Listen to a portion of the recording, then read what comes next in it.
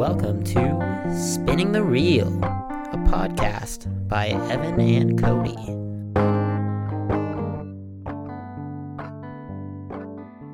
Hello, everyone, and welcome to another episode of Spinning the Reel. I'm your host, Evan. Oh, this is my cue. Oh, yeah, I'm the other host, Cody. What's up, guys? Yes, this is what happens when we can't look at each other. It's better for our eyes, but worse for our ears. Yes. Today is May 11th, and we're bringing you a brand new episode. What's going on in the world today, Cody? I'm back to work, baby.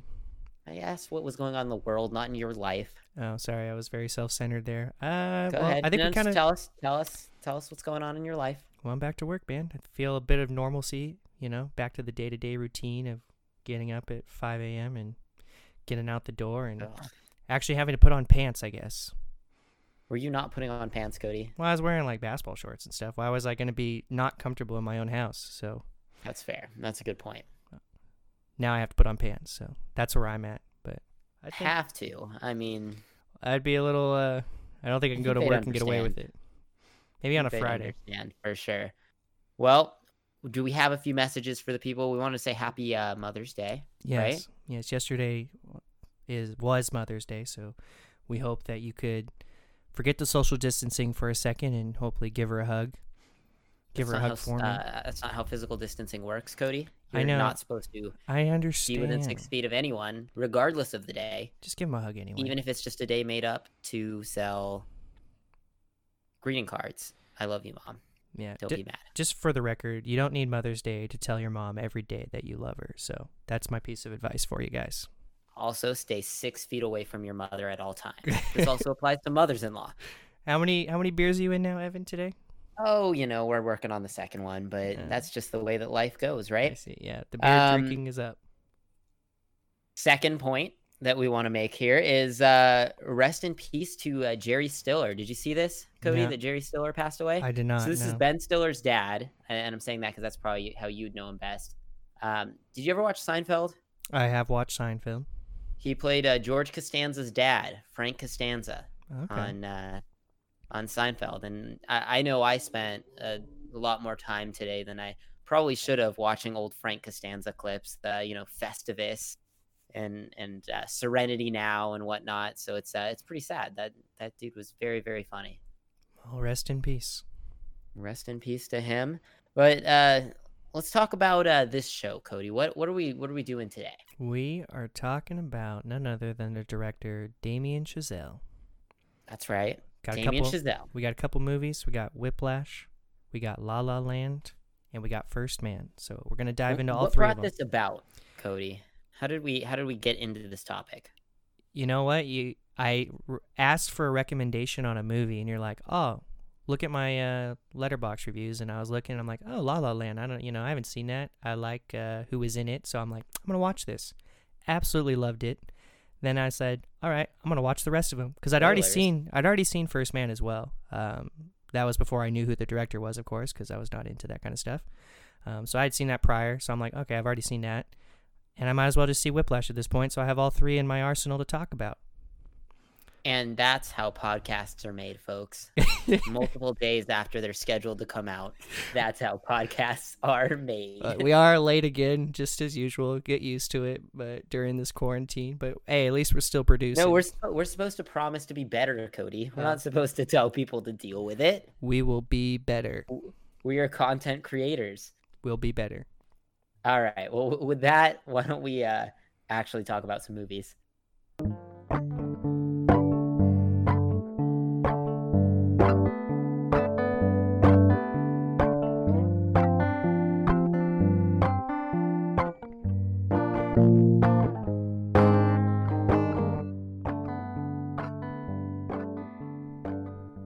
All right, Cody. So you mentioned it off the hop here. We are talking about Damien Chazelle's filmography here, and that's pretty exciting because we mentioned him on the last podcast as an up and coming director. He's got 3 really well known films that we're going to talk about under his belt, and then one older one that was sort of before he emerged as this up and coming director. So we're going to talk about first his first major movie, and that is Whiplash. So why don't you tell everyone what Whiplash is? Whiplash is about a young man who's on the drums in a jazz band, and he's trying to pursue to be the best, man. That's it. That's Short the and whole sweet. story. Well, there's more to Okay. it, but that's my feedback on it. That's my review. That's not my See, review. normally I That's my can't get you to synopsis. stop talking about what happens in a movie in just intimate detail. Yeah. But this movie, you've left out a crucial piece, is that he's going to a prestigious music school, and he's under the tutelage of a notoriously harsh conductor, played by J.K. Simmons. You might as well just take my job. You start. You know what? This whole episode, you're gonna No, give all the synopsis. too late. No, it's not too late. We've All only right, done well, the first will one. you at least tell me what you thought about Whiplash? Of course, buddy. So right off the first, I've seen this. It came out in 2014. I just want to mention that because I think this movie would have been perceived by me better if I'd seen it in theaters. I know there's a lot of good buzz around it. There's a lot of adrenaline and intensity that you get still watching this movie. I just think I would have been transfixed on it more had I been in that atmosphere through the entire movie. But I mean, it really does draw you in from that first opening scene when he's playing the drums and stuff, and it doesn't stop. Like that level of intensity kind of only gets higher, and the last 20 minutes and stuff is just honestly really phenomenal for me. So it's like a good drama between the two leads. Of course, like you said, you got the two guys, Miles Teller who J.K. plays Simmons. Andrew, and then J.K. Simmons who plays Fletcher, who's the teacher, who's pretty ruthless as you find as you watch throughout the movie. And I like that, obviously, going back and forth, the controversy between the two of them and, butting heads and all that kind of stuff. We'll get into that too as well. What I didn't like compared to the other two that we're going to talk about is because of this pace, I felt like there was no time for Andrew to reflect and like on this upcoming of being the best, of trying to live his dream. And when we get into the other two, you'll kind of see, I think, or if you've even seen all three of these movies, you might get that same feel or same impression that I might get, that this movie's just so fast and so, not a moment to pause, not a moment to breathe, that Andrew himself, when he's going for this dream, just like the other two movies where there's a dream to be achieved, it's just, there's not really anything about like Andrew. Like there's enough to like see his change and development. There's just not enough for me to really absolutely love this movie in the same way that I really appreciate the other two. So that's kind of my feelings on Whiplash. Yeah, I think you touched on something interesting about Damien Chazelle generally, and this is one of the points that came to me after watching these movies, is that he doesn't necessarily have a distinct style visually, right? Each of these movies look a little different, and we can get into that as we go through the other one. This movie is very fast-cutting, intense, close shots, right? And you get a lot of the whole sense of it is to be visceral. You get the zoom in on the drums as he's drumming. You see him bleeding all over the drums and things like that, But thematically, all of Damien Chazelle's films boil down to one simple premise, which is, so far, it's entirely men hoping and doing whatever they can to achieve this goal that they've set for themselves. And so in this case, Andrew's goal is to be one of the greats when it comes to drumming, right? He's always talking about these different jazz musicians, and we can get into Damien Chazelle's obsession with jazz at some point in this episode. But his entire goal it revolves around being the best drummer that he can be, and so he works his way into Fletcher's top jazz competition band. I'm not really exactly sure how all of that works, and it's sort of about the lengths that he's willing to go to achieve these various goals. And I think in a way it doesn't dig into the psyche of Andrew quite as much as some of the other films that we're going to talk about dive into their protagonists' personal ambitions. But what it does do is it shows sort of the physical and the emotional strain that he's put under because he knows that it's going to make him great. And this goes, to spoil a movie that's this came out in 2014. It's a pretty old movie now. Like he gets into a car accident to try and achieve this goal of being being the best jazz drummer, and he shows up at this recital.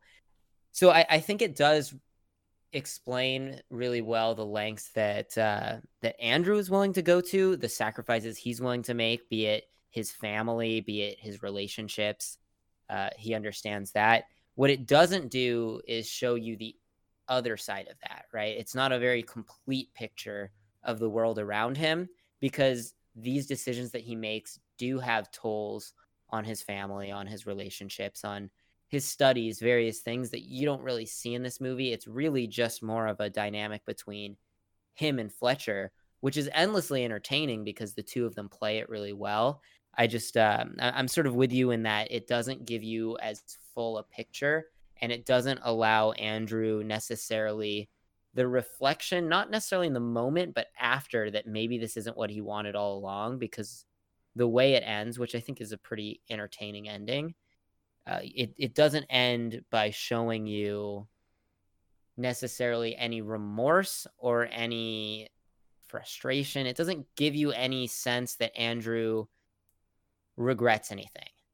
It does seem like at the end he feels like he's accomplished what he set out to accomplish. And maybe he has, maybe he hasn't, and maybe that's the point. But for me, it's less satisfying as maybe the other two that we'll talk about in a minute. Yeah. Yeah, because the only background story you get with him is obviously he wants to be the best, and he opens up timid and stuff, too afraid to ask out the girl, of course, at the movie theaters. And you get, very little. Like, all of a sudden, it's like, oh, I have confidence because, Fletcher gives him the compliment, the teacher at this point, like, oh, you can be the best. And then, he gets the courage to ask her out.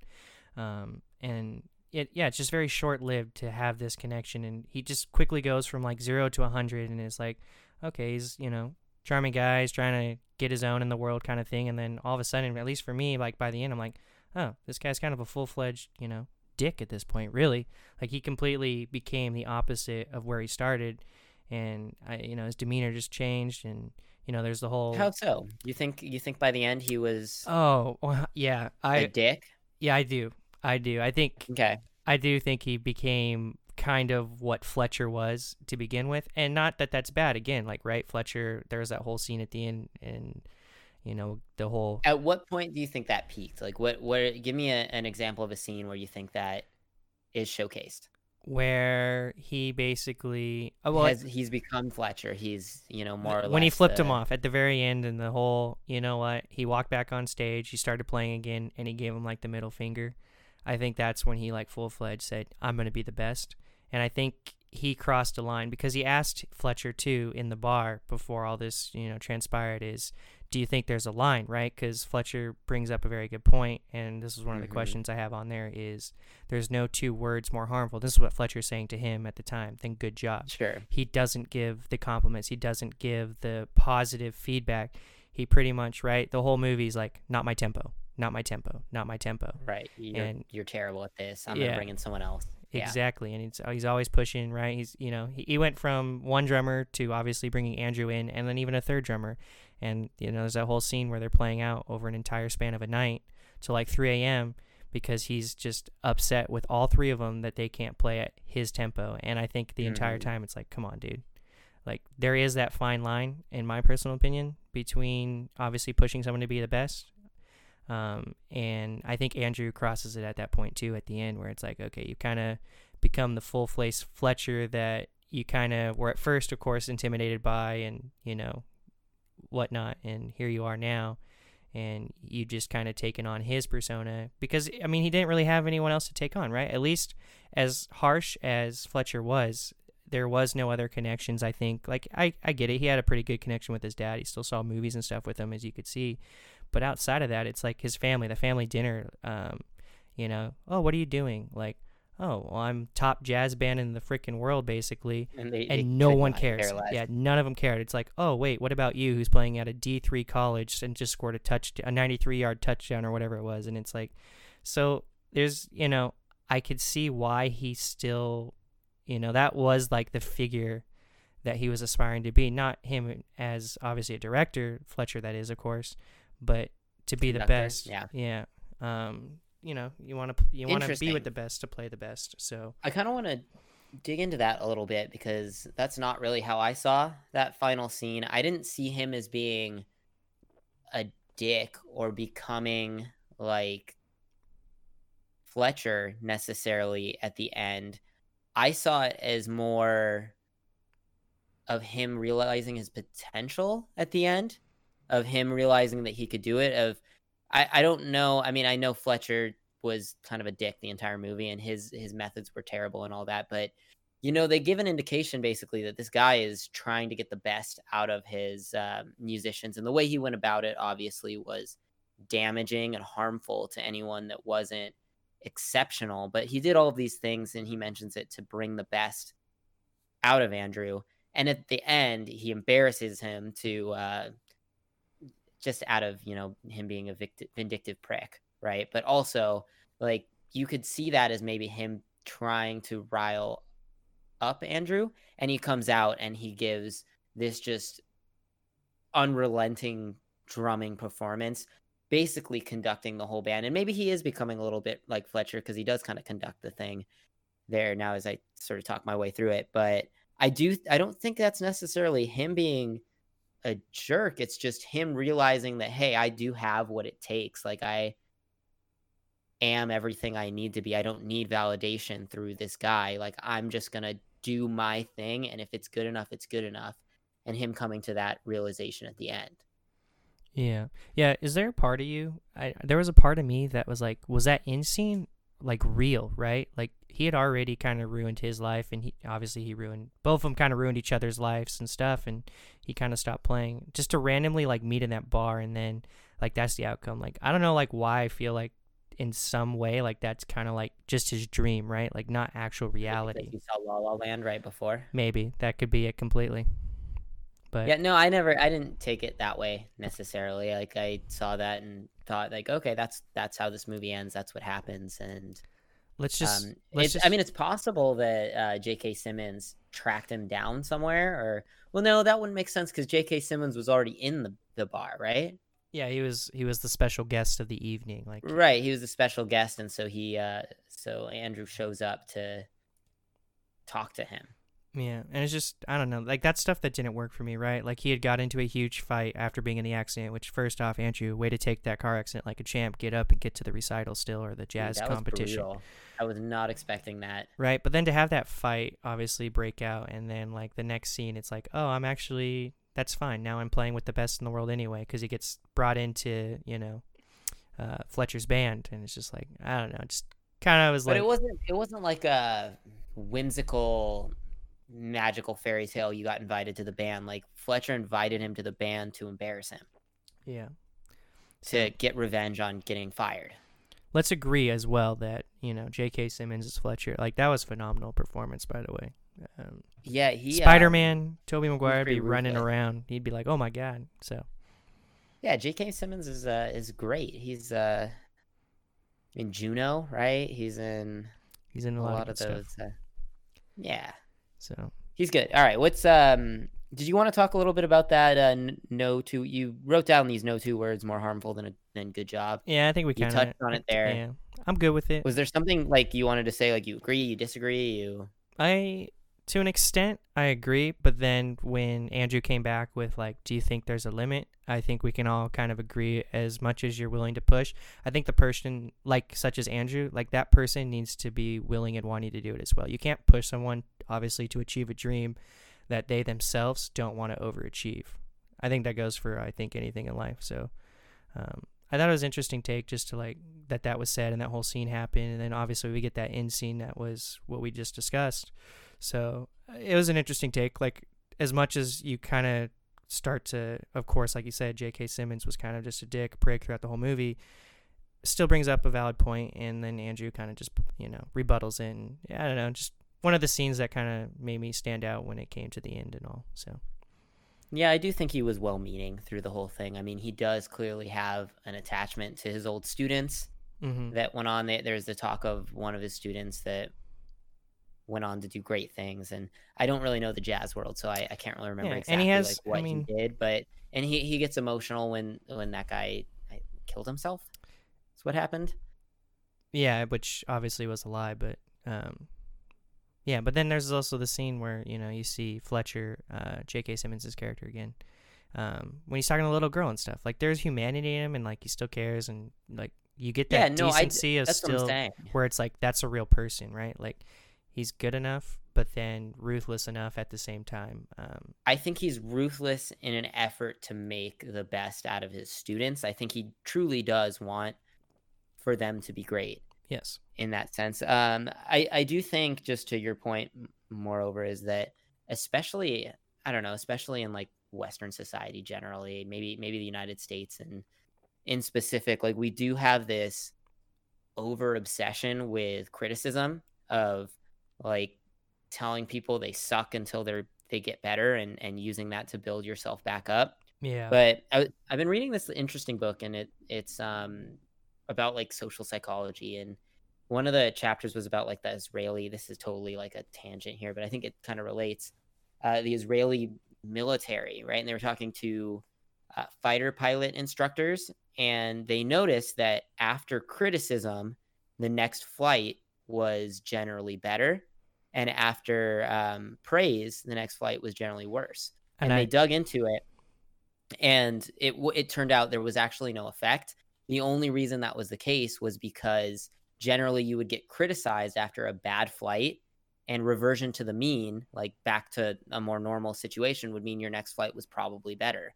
And if you were praised for an especially good flight, that was probably you on the better end of your spectrum, whereas a reversion to the mean would mean that your next flight was likely worse, so you'd tend to perform worse. So when they randomly assigned praise and criticism between flights, regardless of how it went, it turned out there was no effect either way.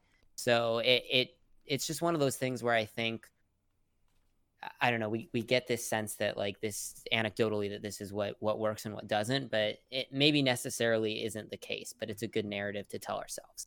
Yeah, I mean, I don't think that's a tangent at all, because I was going to try and cut in there the whole, I think a lot of people do take that, right? You hear good job, or, that builds up your self-esteem. You feel a little good, and you'll probably do a little bit better the next time. At least kind of at the same time, it's like, oh, you hear good job, and it's like, I'm good. I hit a point where it's like, they appreciate what I'm doing, whatever it is, right? And it's like, I don't really need to try any harder. I don't need to get any better.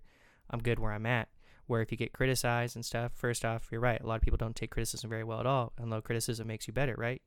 And so that's an interesting whatever book that is that doesn't make an effect, because I really would think that it would make an effect, not just obviously. It's called The Undoing Project by Michael Lewis. Check it out. So yeah, but I mean, if I got criticized, right, like I'm not taking it as criticism that I'm bad at what I do.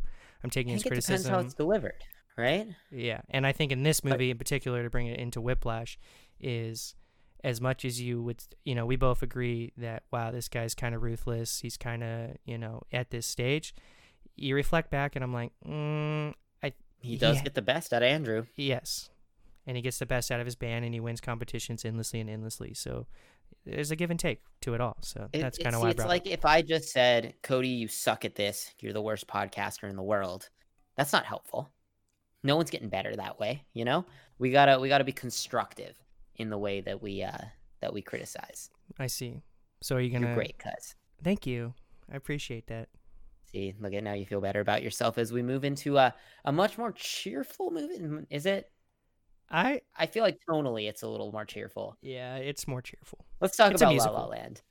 What happens in La La Land? What is La La Land about? Nope, this is all you. I told you. You're taking over this episode. All right, sure, fine.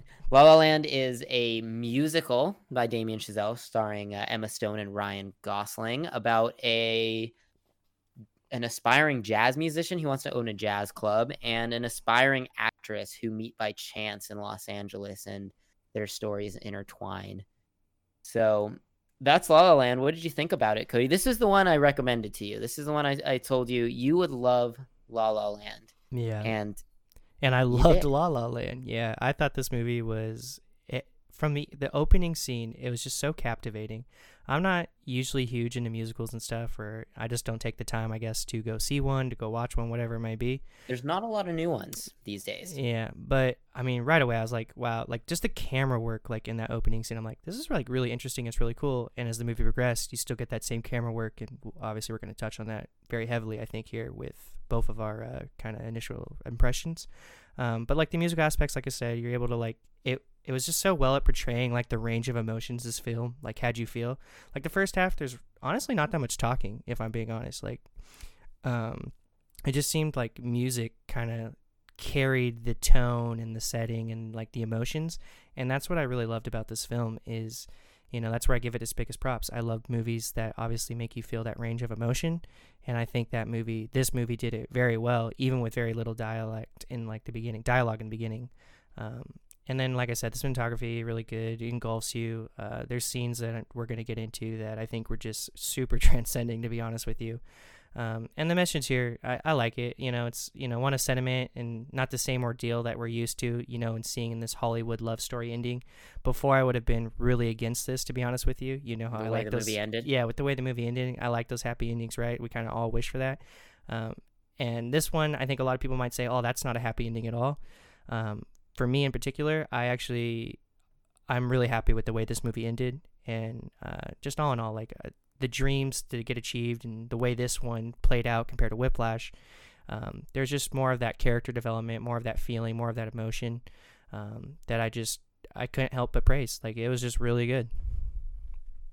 Yeah, no, I think you've got a lot of it there. I think that I want to touch on the cinematography specifically because there's something interesting, and this is what I meant when I talked about with Whiplash, that Damien Chazelle doesn't really have a distinct visual style. All of his films are beautiful, but they're shot very differently.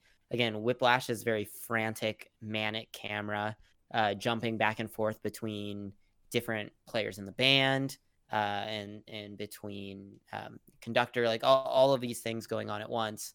Whereas La La Land, the camera feels like a character in the movie. It feels like you are viewing this movie from ground level, that you're a part of every scene. You're swaying and twirling and dancing along with the plot at every moment. And it's just sort of magnificent.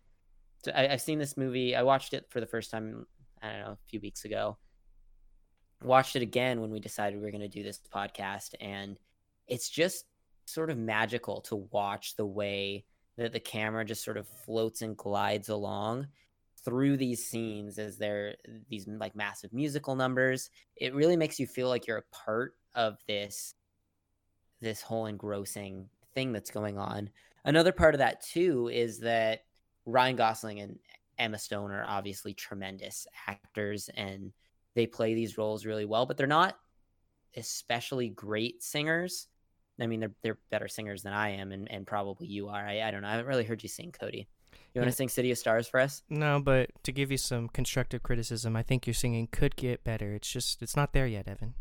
It's very bad, but they can sing a little bit, but they're not like great singers. So it sort of brings you in and makes you feel like this could happen to anybody. Like this could be anyone chasing their dreams. It doesn't have to be like these are the uber talented people that are portraying these characters, but these are just like two folks trying to be their very best in this world, and it just feels very relatable in that sense. So you can do that, and again, I also acknowledge this is like, I think I said it to you, this is an extremely white movie. Like it's a bunch of white people dancing and singing and trying to become actors and jazz musicians and stuff, and it's just like, it is a very, very white movie, but like it does draw you in those various ways through, like, again, the cinematography and the relatability of everything there. Yeah, because obviously Emma and Ryan aren't known to be singers. They're known to be actors and actresses. And it's just funny, too, that, like, in this movie in particular, it's like, oh, Emma, you're trying to become an actress and, in playing a horrible, in being a horrible actress in the movie because no one picks up on her. It's like, well, she's actually I don't think she was playing a horrible actress. No, I'm just saying, it's just funny. I thought she was pretty good. It's just ironic because she's good. Yeah, you're like, of course, why wouldn't you hire Emma Stone? Exactly. So, but yeah, it is very relatable. It's something that even with the, jazz and all that kind of stuff that dials it down to this, musical, of course, it doesn't lose that sense of emotional connection to these characters as they progress through their lives and, doing their thing, right? You get to a point in the movie where, one of my favorite scenes in the movie is when Emma's just like, oh, I need to tell you right off the bat, I don't like jazz. You know, they'd already been talking and stuff and kind of making, you know, these connections and feelings for one another. And, Right. you know, he goes off and he's like, what? You don't like jazz? And he, you know, takes her to the whole jazz, you know, bar at that point and goes off on like a 2 or 3 minute tangent on like why jazz is the best kind of About why thing. jazz is great. Yeah, right. And then it gets to a point as their relationship develops, then as well, that this jazz connection, right? Like, oh, actually, I like jazz and stuff because you see her. I like it now because of you. Yeah, and you see that facial expression change, right? When he takes on a different role in the movie, right? Where he ends up with John Legend and his band and stuff and doing something obviously different that sells, that gets him money to support and all that kind of stuff, but losing himself along the way. And even she realizes it, right? Because she gets to a point where she hears him live and it's like, this isn't you. Like, right, this isn't actually what I fell in love with you kind of thing. What are you doing? And I really like that, right? It's relatable in that sense is, you know, sometimes you give up a dream here or there to chase a new dream, right? Like, I think that's kind of what happened in this movie. I could be mistaken, but that's how I saw it, that, you know, he gave up a little bit of his dream to make sure that he could keep her in his life and hopefully in that way help her pursue her dream, right? Like, I think that's kind of like what I was feeling. And then the honesty that she had, obviously, over the whole dinner and stuff. Like, it goes both ways, right? So those are just some of my impressions. I think you're right.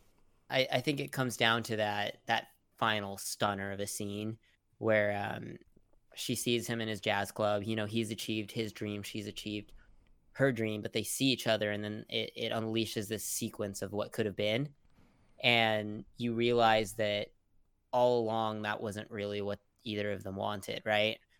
When it came down to it, once they met each other and they were, you know, pursuing their separate dreams, but together, the thing that they wanted wasn't what they thought they wanted initially.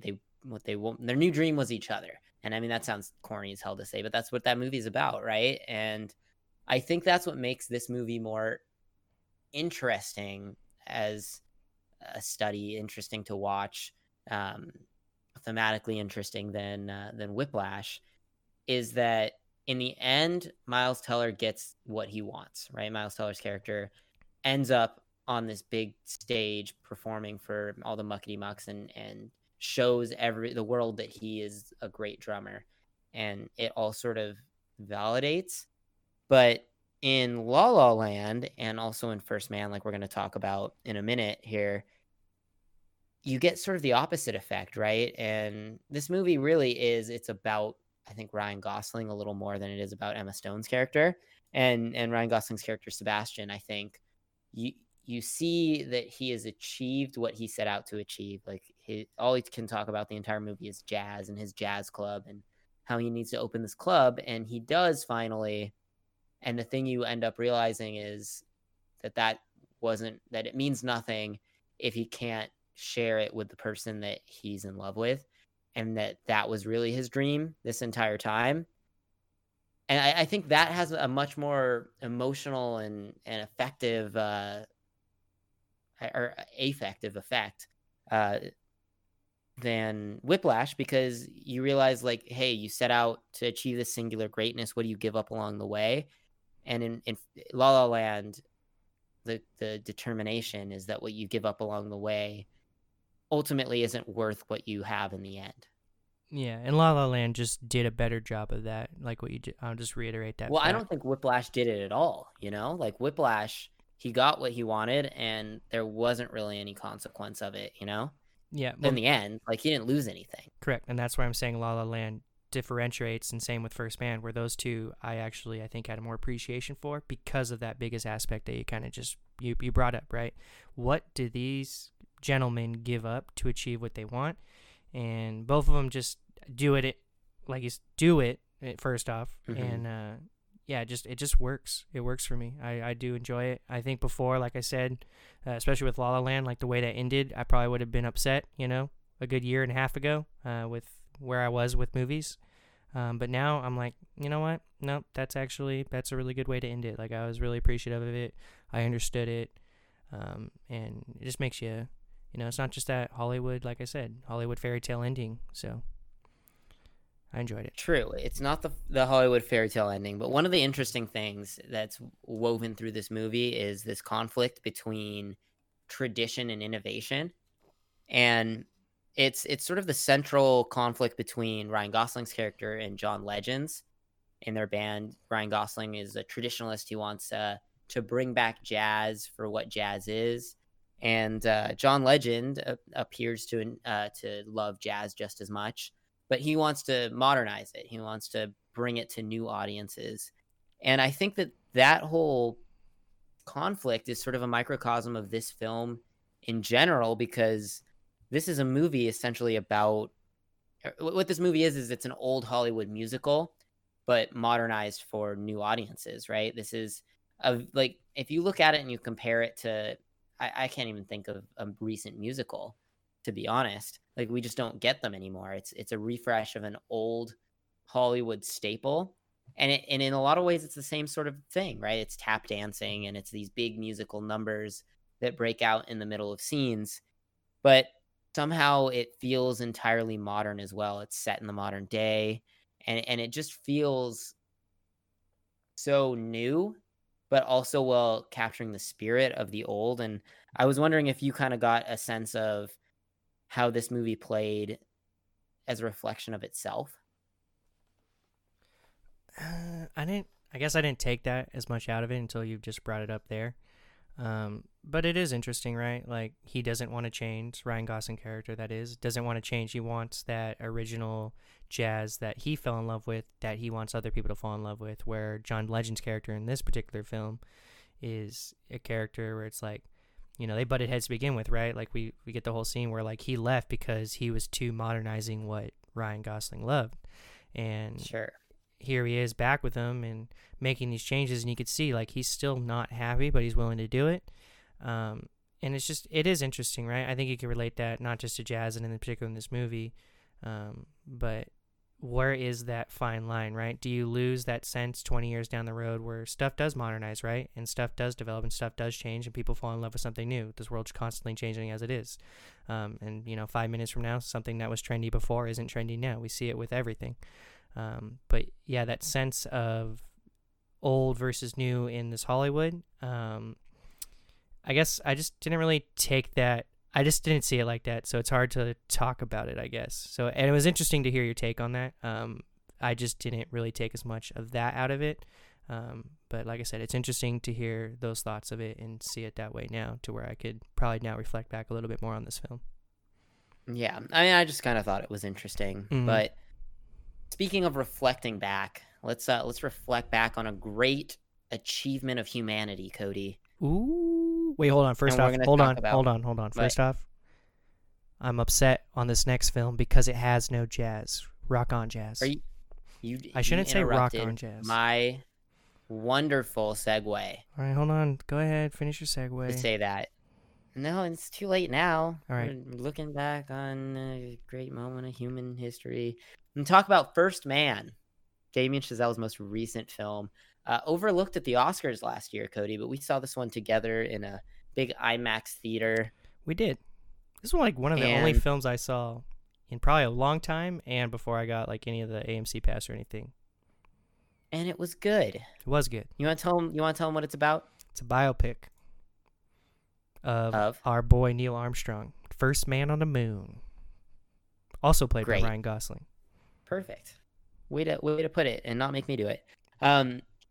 All right, so tell me what you thought about it. You can say either on your first viewing, your second viewing, Sure, and I think it's important here. what you think you'll think about it on your third viewing. Yeah. So it's interesting to note here, and I brought it up in Whiplash only because I think it's relevant to First Man as well, where I think Whiplash would have been that much more of a kind of transcending experience had I seen that in theaters instead of at home. I think first, La La Land probably too. yeah, you could, I guess, make the case here, right, for all of them. But First Man, because I did see both in the theaters, in IMAX, all that good stuff, and then at home.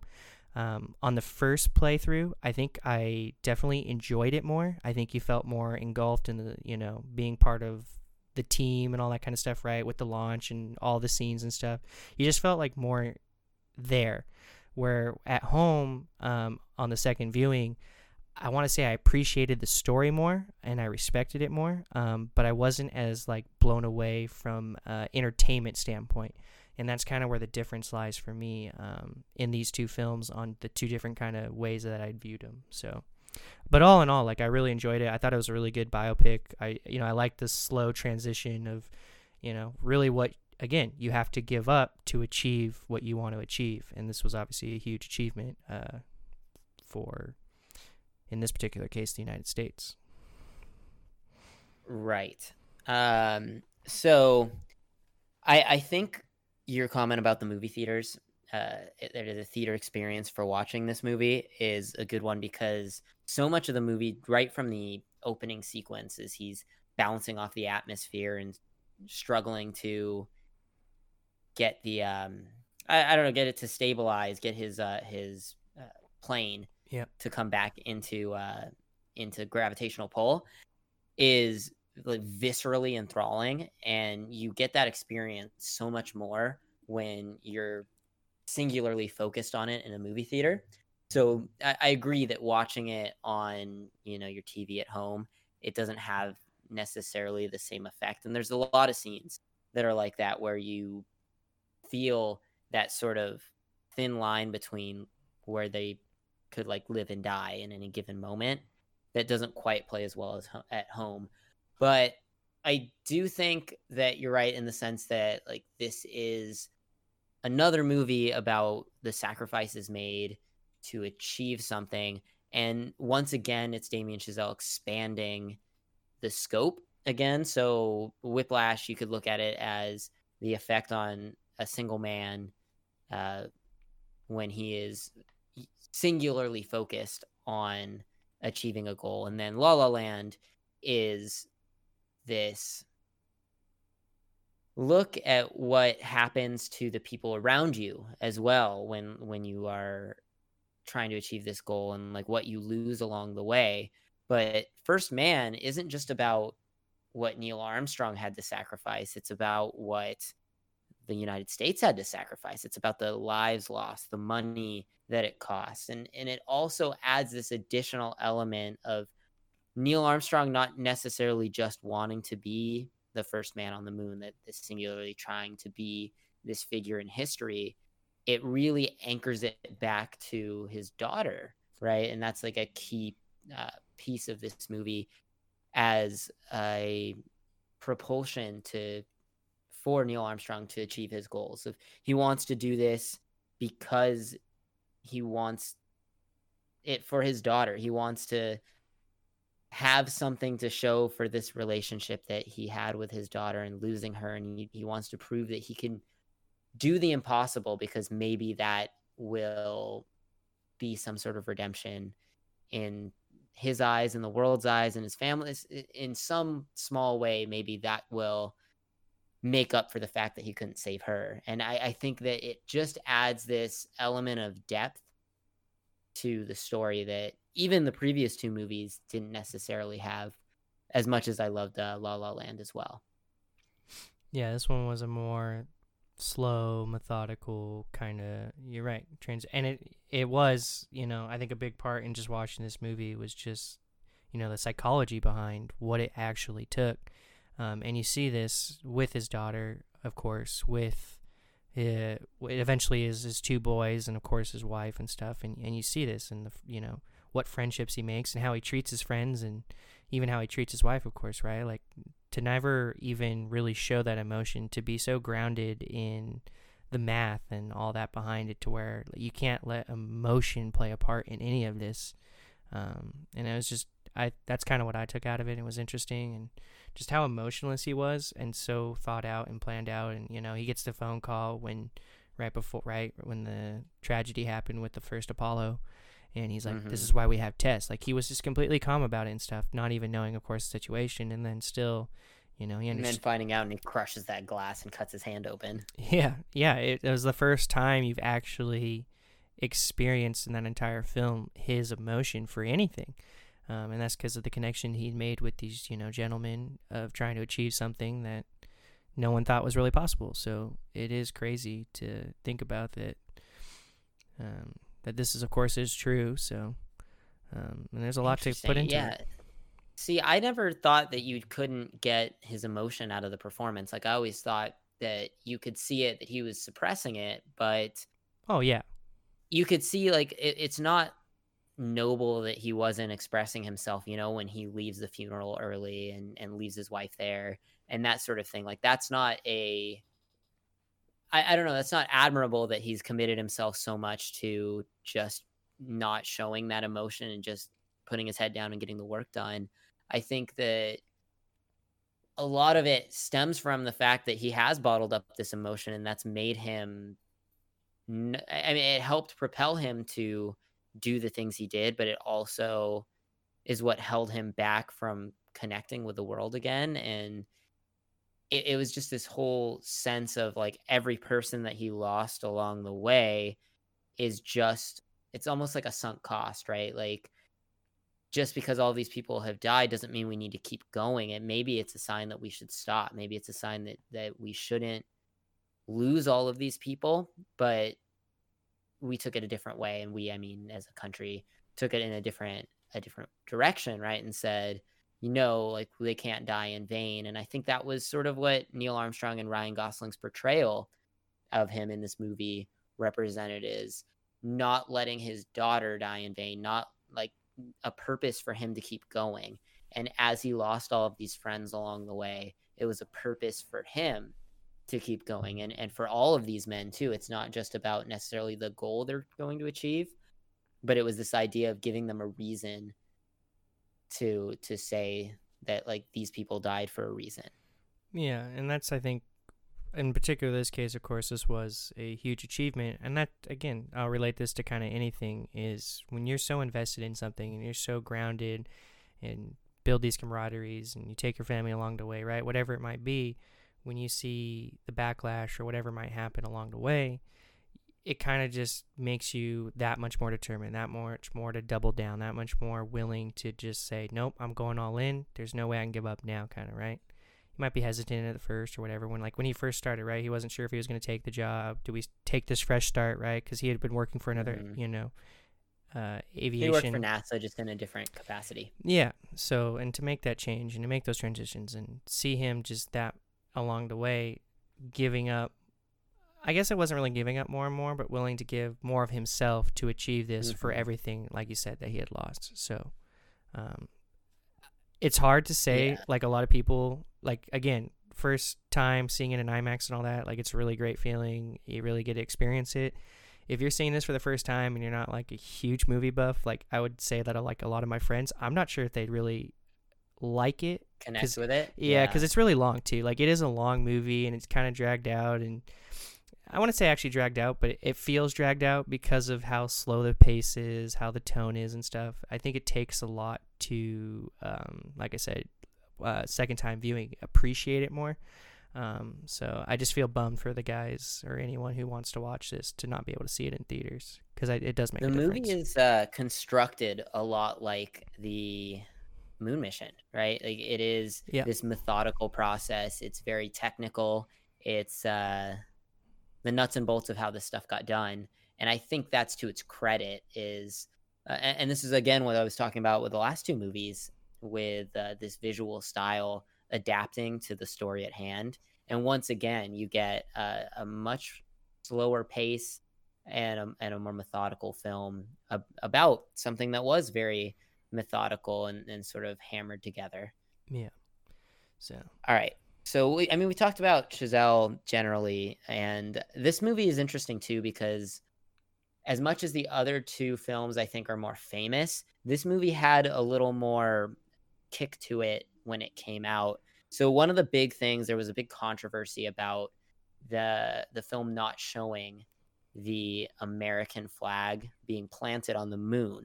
And we talked about this a bit in the Google Doc here, and you said it doesn't bother you because you still see the American flag sort of in the background on the moon. Yeah, it still has a scene. But you said if you didn't see that, it would be upsetting to you. It would be. Why is that?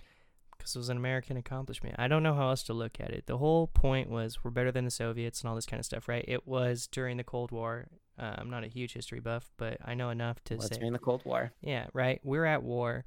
Russia's trying to prove a point. We're better than you. We're better. Cold War. So there we go. See, look, that's why I'm not a history buff. Can't even say the right war. God dang it. We were not actually fighting a war, or that specific yeah, war. But yes, but go on. right, it was, whose guns were bigger, right? That was kind of like, the situation of unfolding during that time. And to me, I'm just like, you know what? If they're going to try and compete, who doesn't want to be the best? What's wrong with claiming a stake that, you know what? I accomplished this. I did this. I understand, as he says, it's one small step for man, one giant leap for mankind. I'm not taking away that this wasn't a giant leap for mankind, because obviously every country, a lot of different countries to this day, of course, adapted this, space travel and all that kind of stuff. I'm not against that, but we won. We were there first. What's wrong with being first and saying, yeah, I'm first, man? Like, you lost. Sorry. So, it's an American accomplishment. I'm happy for it. And why not put the American flag up there? Like, I'm not mad that they didn't show the scene where they planted the flag, but I think it's, what's wrong with any other scene in a movie or whatever where you see that it, symbolizes some other aspect of someone else's culture, someone else's, You're making a different point, though. You're right, saying what's whatever. wrong with that. You're Whatever. saying what's wrong with that, but not like this is why it has to be in there. This is why I'd be upset if it wasn't. American You know what I culture, mean? man. America all the So way. okay, that's fine. I think it was a really dumb controversy at the time, and I think that for a few reasons, right? So first of all, the American flag is all over this movie, even before they get to the moon. There's literally a scene of Neil Armstrong's son, like hoisting the American flag in front of their house, and it's on the patches of all of the uniforms and things like that. But more importantly, I think it is silly because this movie isn't really about the United States going to the moon. It's about Neil Armstrong's personal journey, right? That's what the movie is. It's about this man and what he did and what he sacrificed and what that meant to him and his family and whatnot. And Neil Armstrong was an American. He was the first person on the moon, the first American on the moon, and all that. But the movie isn't really about that. The movie is about him individually. And then third, I think that this is the broader point, and I put this last because I want to talk about it a little bit as well, that the movie specifically looks back on the moon landing with this hindsight of wondering whether or not it was worth it, because you brought in the context of the Cold War and how, it was this race there's an arms race with the Soviets. There was a space race with the Soviets. And this was sort of the crowning achievement when we look back on U.S. history of like the Cold War for the United States, is we were the first ones to the moon. We made it there first. And we don't own the moon. That's the key piece here. It is still all of our moons. But specifically with this movie, I'm kind of curious because Chazelle does kind of take the time. And I'm wondering what you think, like looking back on it, looking at it through the lens of this movie. Was the moon landing worth it for the lives lost, the money that we spent, all of this that we put together to get it done before the end of the century to achieve JFK's dream of having us reach the moon by the end of the century or the decade? Do you think it was worth it? Yeah, it's hard to say, right? Because obviously I'm going to say, yes, it's worth it now. And I didn't live during that time period where this was happening because, yeah, it's taxpayers' money, right? Like, if they're trying to do something that we thought was impossible today, you're going to look, right? Like, why is my money going to that? Why are we doing this? Why are we trying to achieve this? And I brought it up already with, Ryan Gosling playing Neil Armstrong in this movie, where if you're part of it and you're actually seeing firsthand what the capabilities, of what all can be done and dealing with that loss, right? Like, these aren't just, these are just average, everyday people saying, oh, man, that sucks. Like, that guy just died, right? Like, and sometimes you feel sorry, you pray and all that, like, hey, best for your family, whatever. Where these guys, Neil in particular, it's like, no, I need to push harder. I need to achieve this to, like you said, to make it worth it. But is that the right thought process? Obviously that's a natural thought process of someone, you lose your friends and you want to achieve what you set out to for them. But in continuing to do so, you continue to lose more friends. Is it worth it in the end? Yeah. And I think in this particular case, it got to a point where it was just too far to not be worth it, because even Neil Armstrong, they have that whole conversation where it's like, at what cost? Because even they're questioning him, trying to land the the A second. little late for that, isn't it? Yeah, he's like, isn't it a little late for that? So at that point, it just got to a point where I think it just was too far to not try and achieve it. And I think you're always going to have that, you just brought up, is it worth it, or all that kind of stuff. And it's just really hard to tell in the moment, right? You look back through, that's why it's history. You look back through all of this, and you look back at people, even, people who achieved great things, right? It's like, oh, that was foolish or whatever. And then 20 years later, it's like, oh, that guy's a revolutionary. So it's just the context, and it's really hard to say if it was worth it or not. Like I said, now that I know the context, and, this happened in 1969, so it's been quite a while, right? 50 years.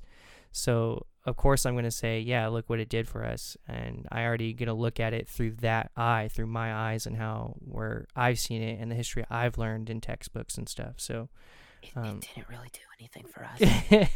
We brought back some moon rocks. We won. We have a flag.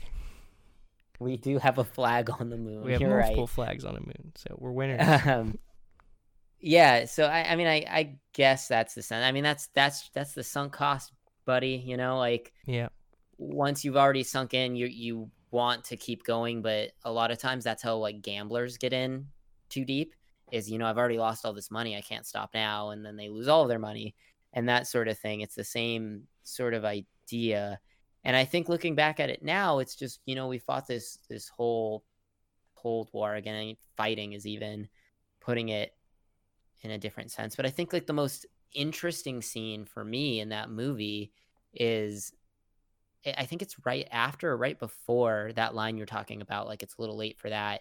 And you see all the protesters and the guys singing his song Whitey on the Moon. And it's just like, yeah, I mean, that's sort of true, isn't it? Like, we spend all of these millions and millions of dollars to send a tin can to a rock in space just to say that we're able to do it, but people are dying and starving back home. And in the end, like, is it necessarily worth it? And I think like it is a great human achievement to, we put our minds to something. We even with the technology that was at hand at the time, like it is impressive that they were able to do this. But at the same time, like, maybe it's not such a big deal whose flag is on the moon when, we haven't really even thought about going back to the moon again because there's nothing there, it's an empty rock. Yeah, I think ultimately it's just another one of those powerhouse kind of moves and feel good, like, right? It's just a reason to inspire patriotism, which I guess is fine. What's in wrong and of with itself, that? But what's wrong with that is if people get too upset about a movie not having the American flag in one scene. That's what's wrong with it. All right. Anyway, well, with that, Cody, we've talked about Damien Chazelle's filmography here, but we haven't assigned any star ratings. So you want to go down the line? Yeah, that's where we get our Letterboxd roundup time. Letterboxd roundup. Whiplash, what do you give it? Whiplash is going to be a solid 4 out of 5 stars for me. Gave it a 3.5. 3.5. All right. All right. La La Land. La La Land is La La perfect. I gave it 5 out of 5 stars. That's not a phrase that anybody says, but yeah, okay. It's my phrase. It's a new phrase. I invented it just now. I also gave it 5 stars. I had it at 4.5 on first watch. Upped it a little bit on the second watch because it's just delightful. I had it at 4.5, but then I gave it an extra half a star because of the jazz, baby. Is that a Motherless Brooklyn reference? For those keeping track at home? Motherless Brooklyn, I gave it an extra half star too because basically if you have jazz in your movie, you get an extra half star. It is what it is. It's 4.5, but we gave it the extra half star because we were both white. First Man. First Man, I am going back down the scale, but not below Whiplash. I also will give First Man 4 out of 5 stars. First Man, I give a solid 4.5 out of 5 stars. Again, I think it's probably emotionally or thematically the deepest of the 3 movies, even if La La Land is more visually interesting and engaging. Very well. That is our Letterboxd roundup, folks. That is our Letterboxd roundup. I guess we should tell them. Do the song. Letterboxd roundup. Was there a whole song? What should we I don't tell know them? if there's a whole song. We should tell them where they could probably find these movies. I guess it's kind of hard. You kind of have to Oh, rent these. A lot of them you have to rent. I Two of heard them. that is First Man not on HBO. I believe it is, I think, through Amazon subscription. So if you have Amazon Prime and you go HBO through that, I think you get it, if I'm not mistaken. Really? Yeah, I looked for it last night. I couldn't find it. It's like uniquely I don't know. that form of HBO. That's weird. I was either really tired Yeah, it trying to is. look It it is up an or Amazon subscription to HBO now. yeah. That's See, weird. so La La Land was on. Shoot, where was La La Land? Help me out here. Well, it's on HBO for sure. It's on Okay. all forms of HBO. Whiplash, you do have to rent or buy, but I think it's on sale on Apple as we record this right now. Yeah, it's like $4. So Yeah, it's super cheap. that's where you can find these movies if you're interested in any of our discussions. And yeah, go see them if you Check them haven't. out.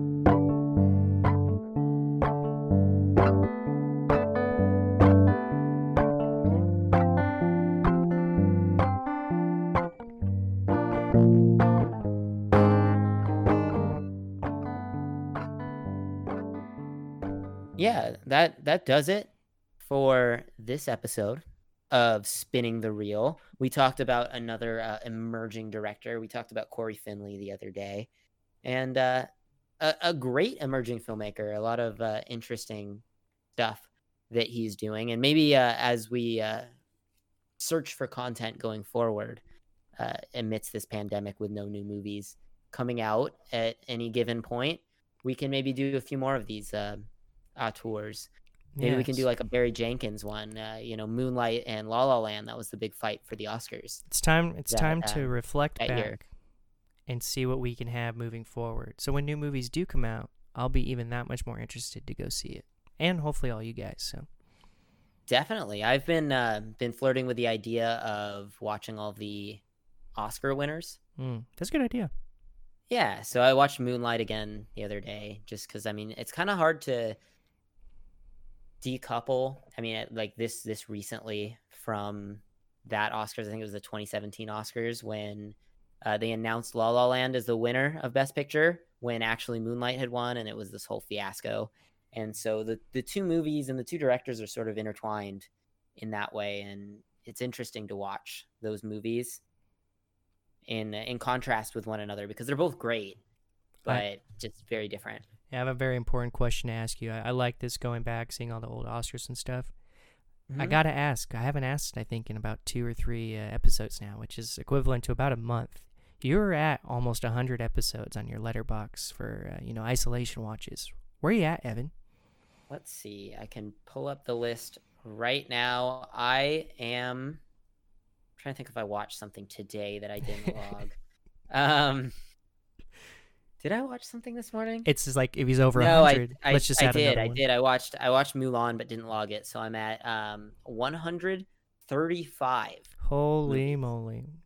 It's getting tough at this point now because like everything that I've seen that I could watch like in the background, it's like on streaming services. I've watched again, and so now it's trying to figure out what to watch outside Yeah. of that. I So I I've saw gone back. I watched The Apartment, 1960. Watched the Back to the Future movies, Jaws, getting back into like the 70s and the 80s with some of these movies. So trying to fill out a lot of those I'd seen before. I hadn't seen The Apartment before, but trying to fill in some of these blank spots. That's fair. I saw that I got an email early notification. The Princess Bride, I believe, is on Disney Plus right now. Love The Princess Bride. So I'm definitely you gonna like that movie? It has been a while since I've seen it. I'm down to and- do a Princess Bride. I'm down to do like a live watch The Princess Bride. Just put out a 2-hour episode of Live us watch. watching The Princess Bride. That'd be funny. But yeah, we'll see what we do next week. We could do that, and we were talking maybe we'll do with all these streaming services that are up and coming as well. We're kind of talking maybe we'll hit on some TV series and kind of reflect on a TV little bit episode? of TV and movies. Like it's spinning the reel. It doesn't have to be just movies. Yeah. Well, before we let the people go, Cody, you want to tell them where they can find us? All right. So they can find us on social media platforms. This is at least they can find us on Instagram and they can find us on Twitter. That's where we interact with our True. day-to-day people. We do And that. that's at Spinning the Reel, REEL. So we hope you reach out over there. And if you want to just listen to us, hopefully you're already listening to us, so you have a platform you listen to. And we're If kind they've of gotten this far, yeah. If you gotten this far, then I don't really have to tell you you where to know listen where to to find us. us. So, but yeah, we're on Apple and all that good stuff. You know, we definitely, you know, I guess I haven't asked for reviews in a while. I don't want to just tell you to leave a review, but if you're liking Hey, what if you you hear, leave a review, we'll read it. yeah, I'll read it. and I'll even shout it out on the podcast because we have like no reviews, so I want to. No, I review mean, some. like, I'll read it on the podcast. Yeah. Like, I will dedicate a segment. I'll read the whole thing. I won't edit any of it. If you want to call me an asshole, a lot of expletives. I'll read any word except for one specific word that I won't say. But that would be fun. So, yep, guys, we appreciate you listening in, and we hope you guys enjoy the rest of your week, and we look forward to the next episode. Take it easy. Thanks, guys. Bye.